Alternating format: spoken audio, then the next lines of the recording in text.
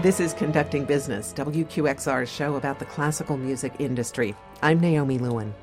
When times are tough, a lot of arts groups go for the sure thing. For orchestras, that means a Beethoven symphony cycle over Schoenberg or John Cage. For an opera house, it's Carmen and La Boheme over maybe a risky modern opera. But some companies think differently. In the face of all its hardships, New York City Opera planned a season that includes J.C. Bach's Endymione, Bartók's Bluebeard's Castle, and the U.S. premiere of Mark Anthony Turnage's Anna Nicole. So what's the proper balance? Does safe programming mean more butts in seats, or do you need to take risks, even in tough times? Here to talk about this are three guests. Philip Kennicott is on the phone. He is the Pulitzer Prize-winning art and architecture critic of The Washington Post. Here in the studio are Mark Skorka, president of Opera America, a national service organization representing opera companies, and Krishna Tyagarajan, the executive director of Orpheus Chamber Orchestra. Mark, I'm going to start with you since we're in opera mode. What would you say to a company that just put out an emergency $20 million fundraising appeal and wants to present Bluebeard's Castle, Endymione, and Anna Nicole, plus The Marriage of Figaro? Is this crazy, or is City Opera onto something? In your introduction, you talked about companies thinking about programming safe pieces when the economic times are challenging. And one of the issues that we've observed in the field for the last 20 years or so is that there are fewer and fewer safe pieces. Operas that used to be reliable box office producers are no longer pulling the way they used to. The two operas you mentioned, Carmen and Madama Butterfly or Carmen and Boheme.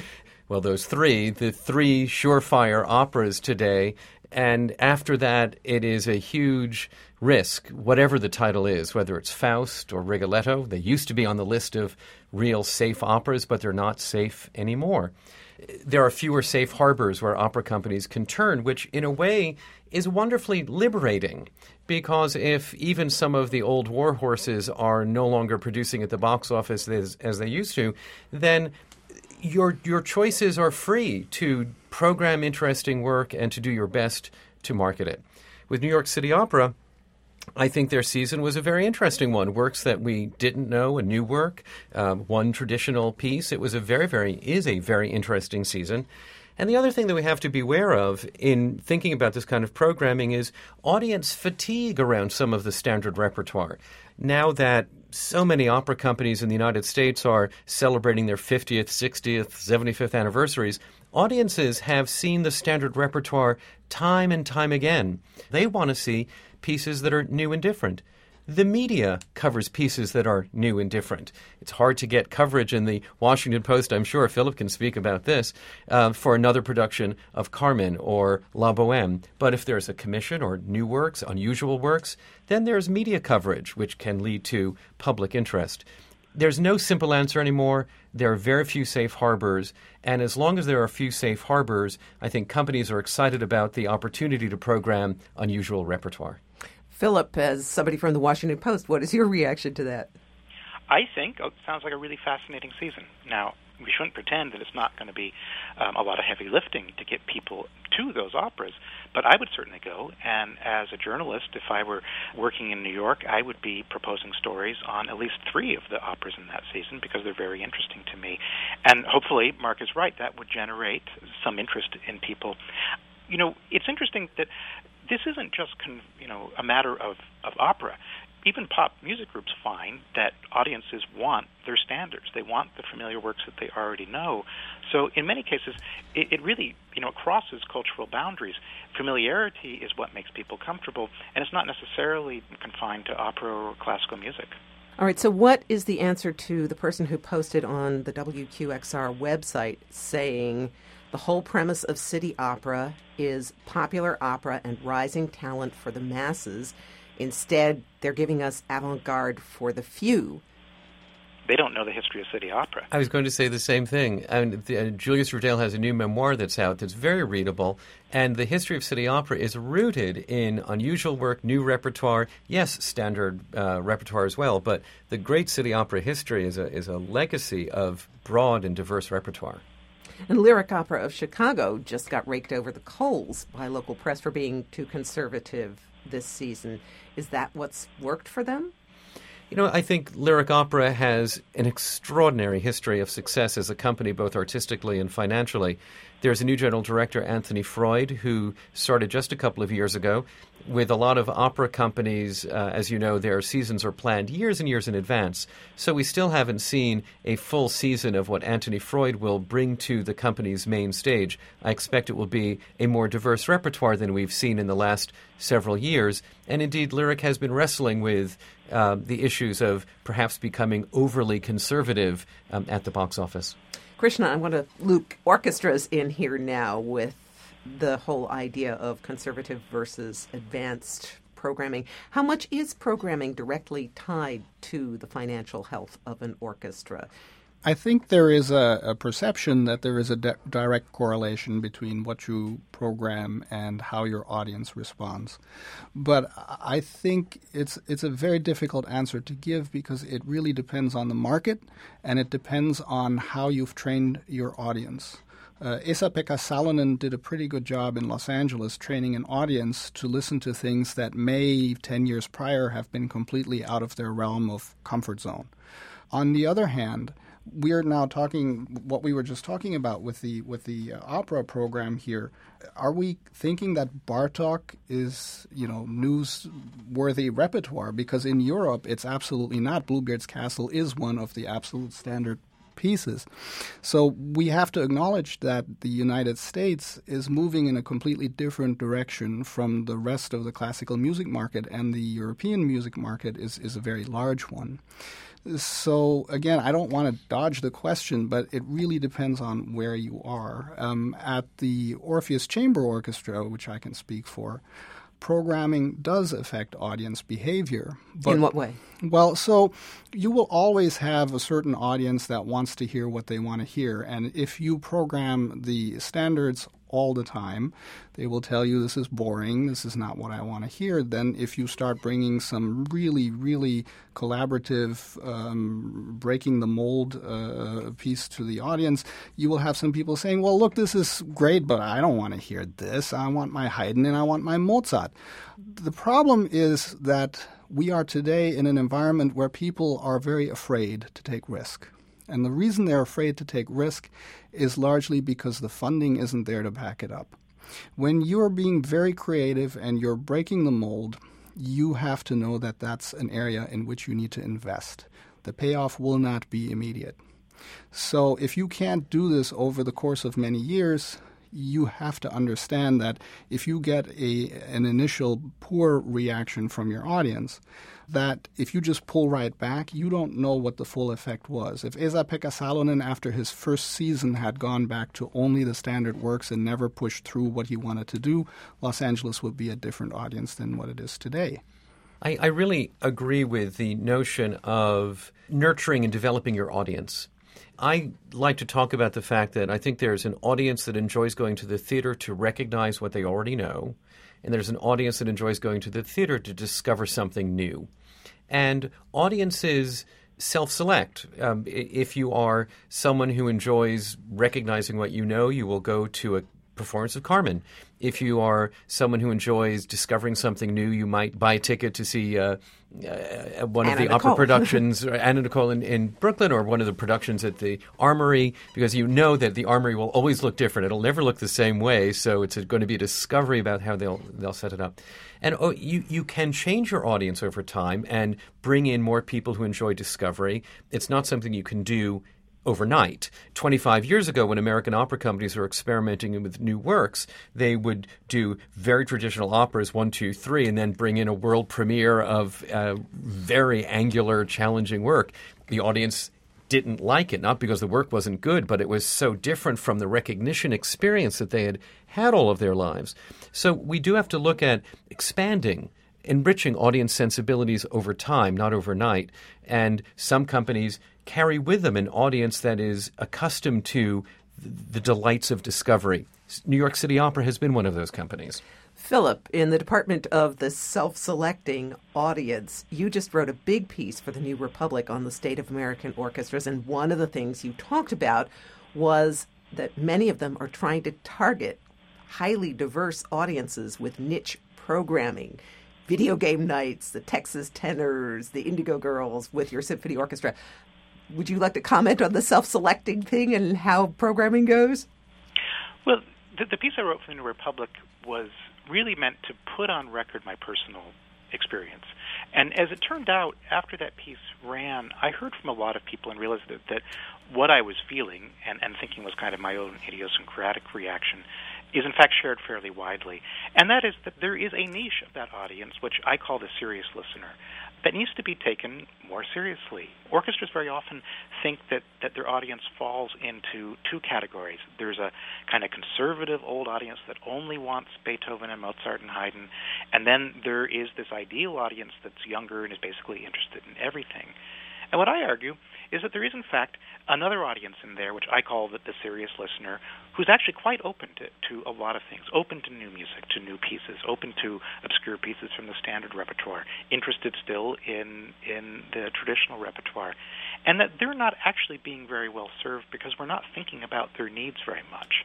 The fear, the kind of panic response of reflexively programming familiar works that you see in orchestras actually doesn't serve the serious listener very well either. How does the notion of subscriptions play into all of this and selling subscriptions? And can people even sell subscriptions anymore? That's one of the big changes structurally in the way that people are consuming classical music. For a long time, decades, subscriptions gave orchestras and opera companies a great deal of stability, and they spread the risk around so that if you, say, bought an opera subscription for 5 shows, one of them might be Moses and Aaron by Schoenberg, and the other 3 or 4 might be fairly popular operas.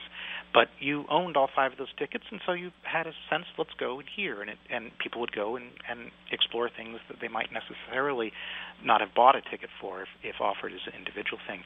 That model's been breaking down, and orchestras in particular are forced to devote more and more resources to selling individual tickets. In one case, one expert I spoke with said that it was 3.5 times as expensive for an orchestra to sell a single ticket than it would be to sell that same ticket as part of a subscription package.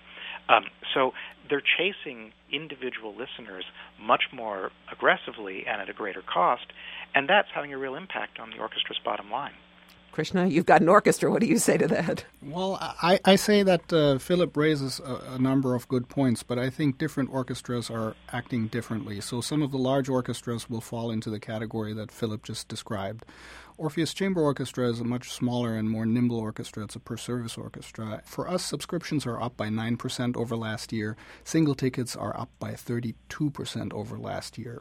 Now, Have you had to market harder to get those? We had to actually cut our marketing budget because we needed to save some money because we wanted to produce balanced budgets, and we are producing balanced budgets. Marketing and programming are two separate things. So programming, you need to have something that is attractive. That's issue number one. Why is it attractive? Because when you get on stage and you play it the best way you know how. You have to be really good at what you do. The marketplace is so competitive today, you have to be the best at what your niche is. The other is that a lot of people are saying this isn't working because we put Bartók on, or we can't sell the Mahler, but we can sell the Rachmaninoff. We can sell the Beethoven, but sometimes you have to look at the process management involved as to how are you approaching your audience, and are you actually interacting with your audience? Just sending out a big old mailing campaign isn't going to do it anymore. You have to become really smart, and you have to actually know who the people are that will come to you. So, Mark, what you also, to answer the subscription question, how have subscription sales or lack thereof changed? Well, over the long term, there's no doubt that subscription sales have shrunk. Absolutely. We do data analyses at Opera America over the last 25 years, and we just watched the diminution of the subscription sales as a piece of the puzzle. Philip's description of the theory is completely correct, that it provided a kind of stability or predictability to ticket sales. And it is absolutely the case that it is less expensive to sell tickets on subscription than buy single tickets. A research report I read recently just talked about the fact that our public these days, they value flexibility over loyalty. And I think in years past, people were loyal to an organization. I love the blankety-blank symphony, or I love the blah-blah-blah opera company, so I'll buy my subscription. Today, there are so many choices. So people are valuing flexibility. They are curating their own cultural lives. They're no longer allowing big institutions to curate their lives. They pick and choose. So I think that's just something we have to live with. Absolutely correct, recognizing how do we promote it? How do we communicate about it? I don't think there is a single audience. It's not about the opera audience. There are opera audiences. I use it in plural. There's the opera audience for traditional opera done in a traditional way, or traditional opera done in a non-traditional way, or non-traditional repertoire. These days, opera companies are performing opera in non-traditional venues. So it is a new reality out there where one has to make sure the programming is compelling and compellingly performed, and that the communications strategy is very effective. Philip, one of the things you wrote in your article, you took issue with the fact that video game nights aside, orchestra programs all look the same. You cited over-reliance on star soloists and more repetition of a handful of over-familiar concertos. But hasn't that always been somewhat true with orchestra programming? Well, one of the people I interviewed for that piece was Tom Morris, who was the head of the Cleveland Orchestra for many years and who's now at the Ojai Festival, which really is a model of interesting programming. And his comment to me was very striking, that orchestras and their conductors used to stand for something, that there used to be a kind of a flavor or a feeling or a definite identity that you got from an orchestra.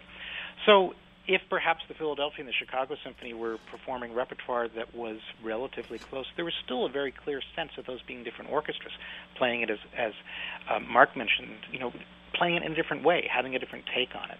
The sameness that I'm worried about in many American orchestras extends beyond simply whether or not they're going for the same sort of variety nights and targeted festivals and galas and all of that.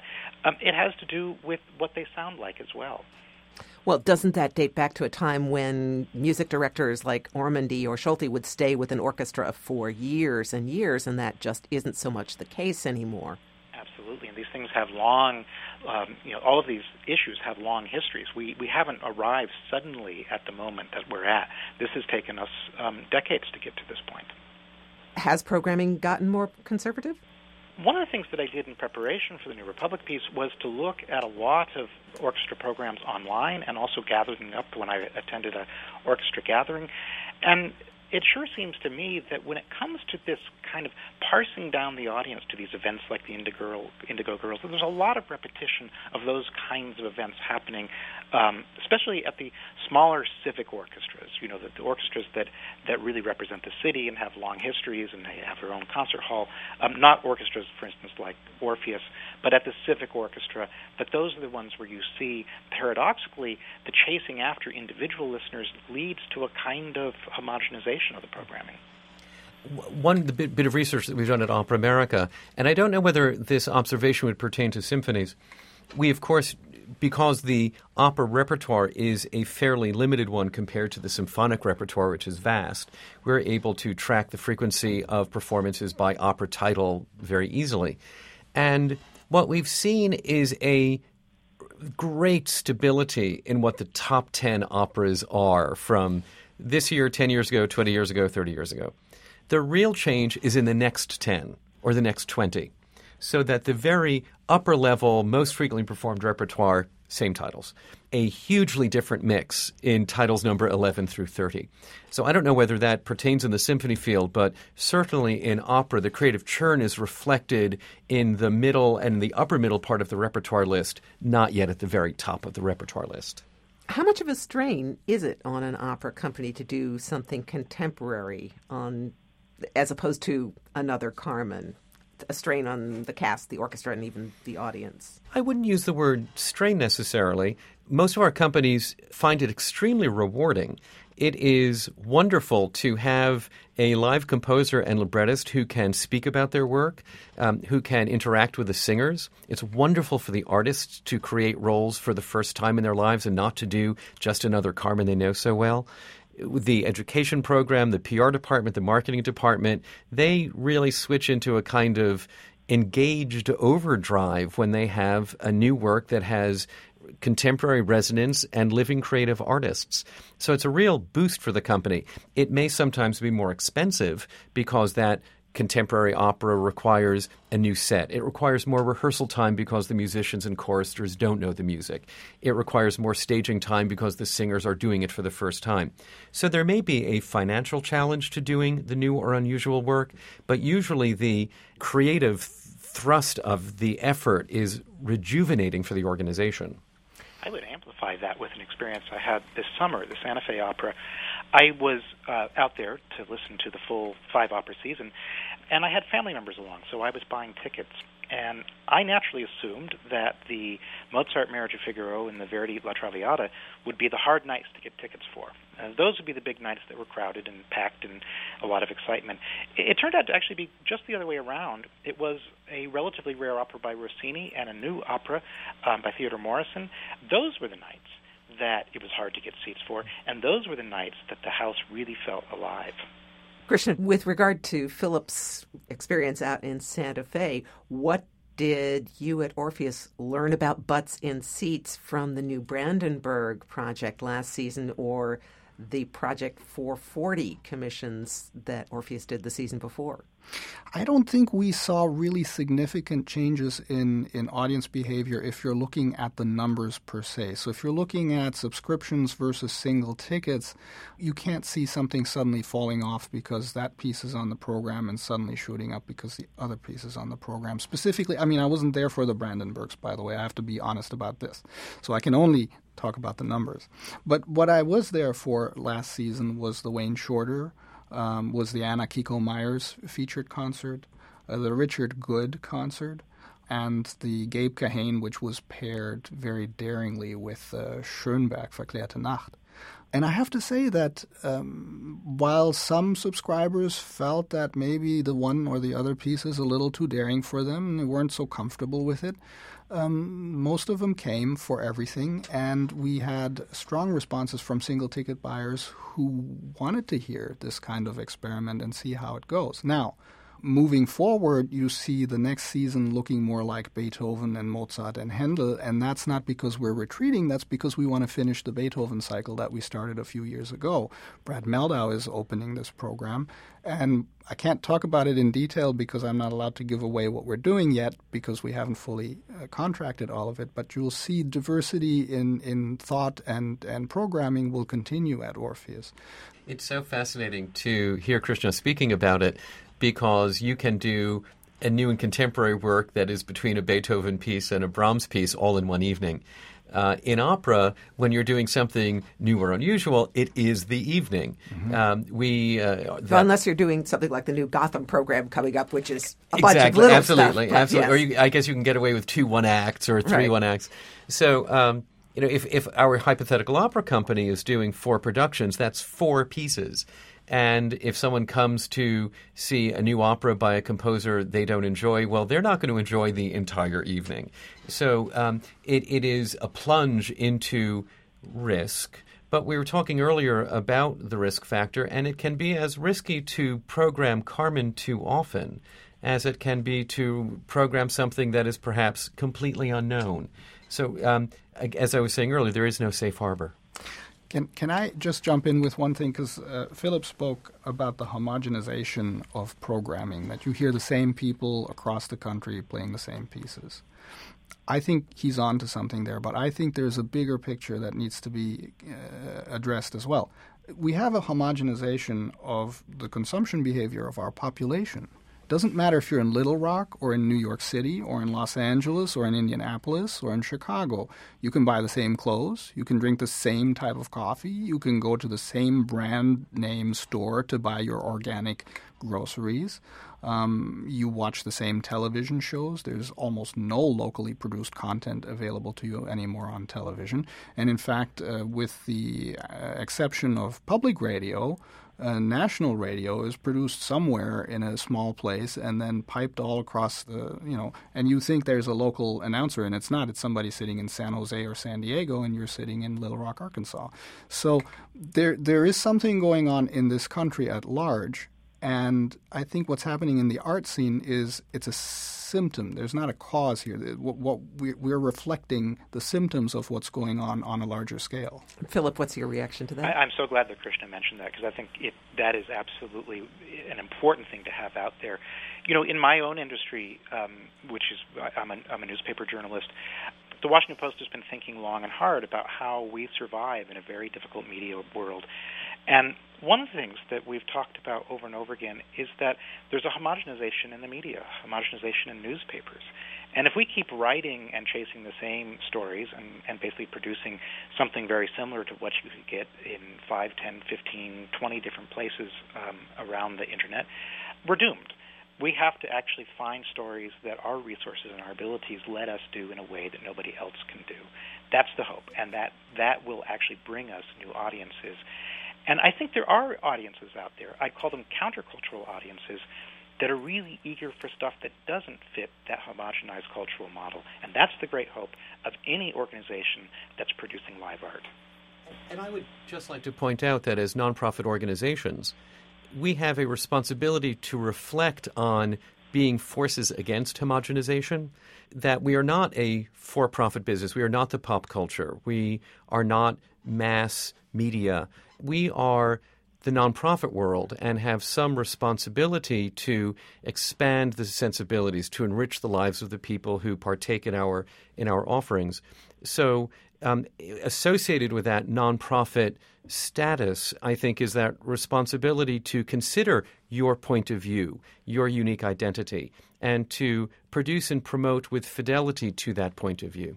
So to wrap things up a little bit, where are we headed, do you think, as audiences who were used to buying subscriptions and going regularly to the symphony and the opera get older and are no longer able to go to the symphony and the opera? Do you think that the trends we've been talking about are only going to accelerate and get more so? I don't know that the trends are going to accelerate across the board. I know that if you want to survive as an organization, you have to be nimble and you have to be flexible.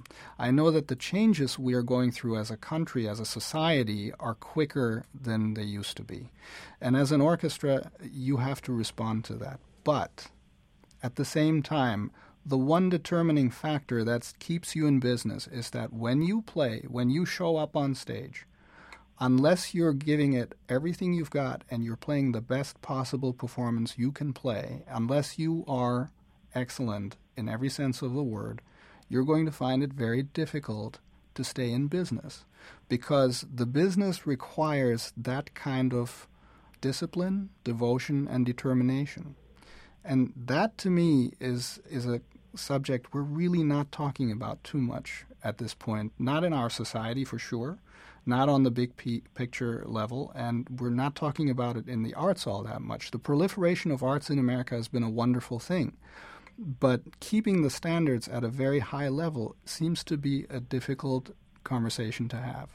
I fear that we're heading towards a future in which there's a great deal of stratification in the art that's available to people. That in places like New York and maybe Chicago and San Francisco and LA and I hope Washington, there will be options, and the sort of serious, interested, engaged arts-goers will gravitate to the institutions that meet their needs, that do interesting work. In other places, a lot of institutions will simply go the way that many newspapers have gone. They'll become thinner and less interesting, and fewer people will read them, and they'll enter into a kind of slow extinction cycle. And the end result will be, as in so many different ways in our society, there will be people who have a lot of resources and a lot of engagement and a lot of ability to get to nourishing art, and there'll be a lot of people left out. Mark, given that we started with City Opera and what to many people looks like that slow extinction cycle going on. I'm going to give you the last word on this. Oh, my goodness. It is always so intimidating to come after Philip wraps up. I think more and more opera companies are awakening to the fact that they have to program in a more interesting way, produce their operas in a more interesting way, consider alternative venues, multiple venues, look at programming that spans the entire 400 years of the repertoire. I think the New York City Opera situation, as regrettable as it is, doesn't have a lot to do with programming. It has a lot to do with financial issues over the last decade. I would say more opera companies will seek to look like the programming that you see at City Opera this year, but hopefully they will be able to do it on a strong financial foundation, which City Opera currently has unfortunately not been able to establish. Thank you all for joining us. Thank you Thank you so much. Thank you. This has been Conducting Business. Our guests were Philip Kennicott from the Washington Post, Mark Skorka of Opera America, and Krishna Tyagarajan of Orpheus Chamber Orchestra. Brian Wise is our producer. I'm Naomi Lewin. Thanks for listening.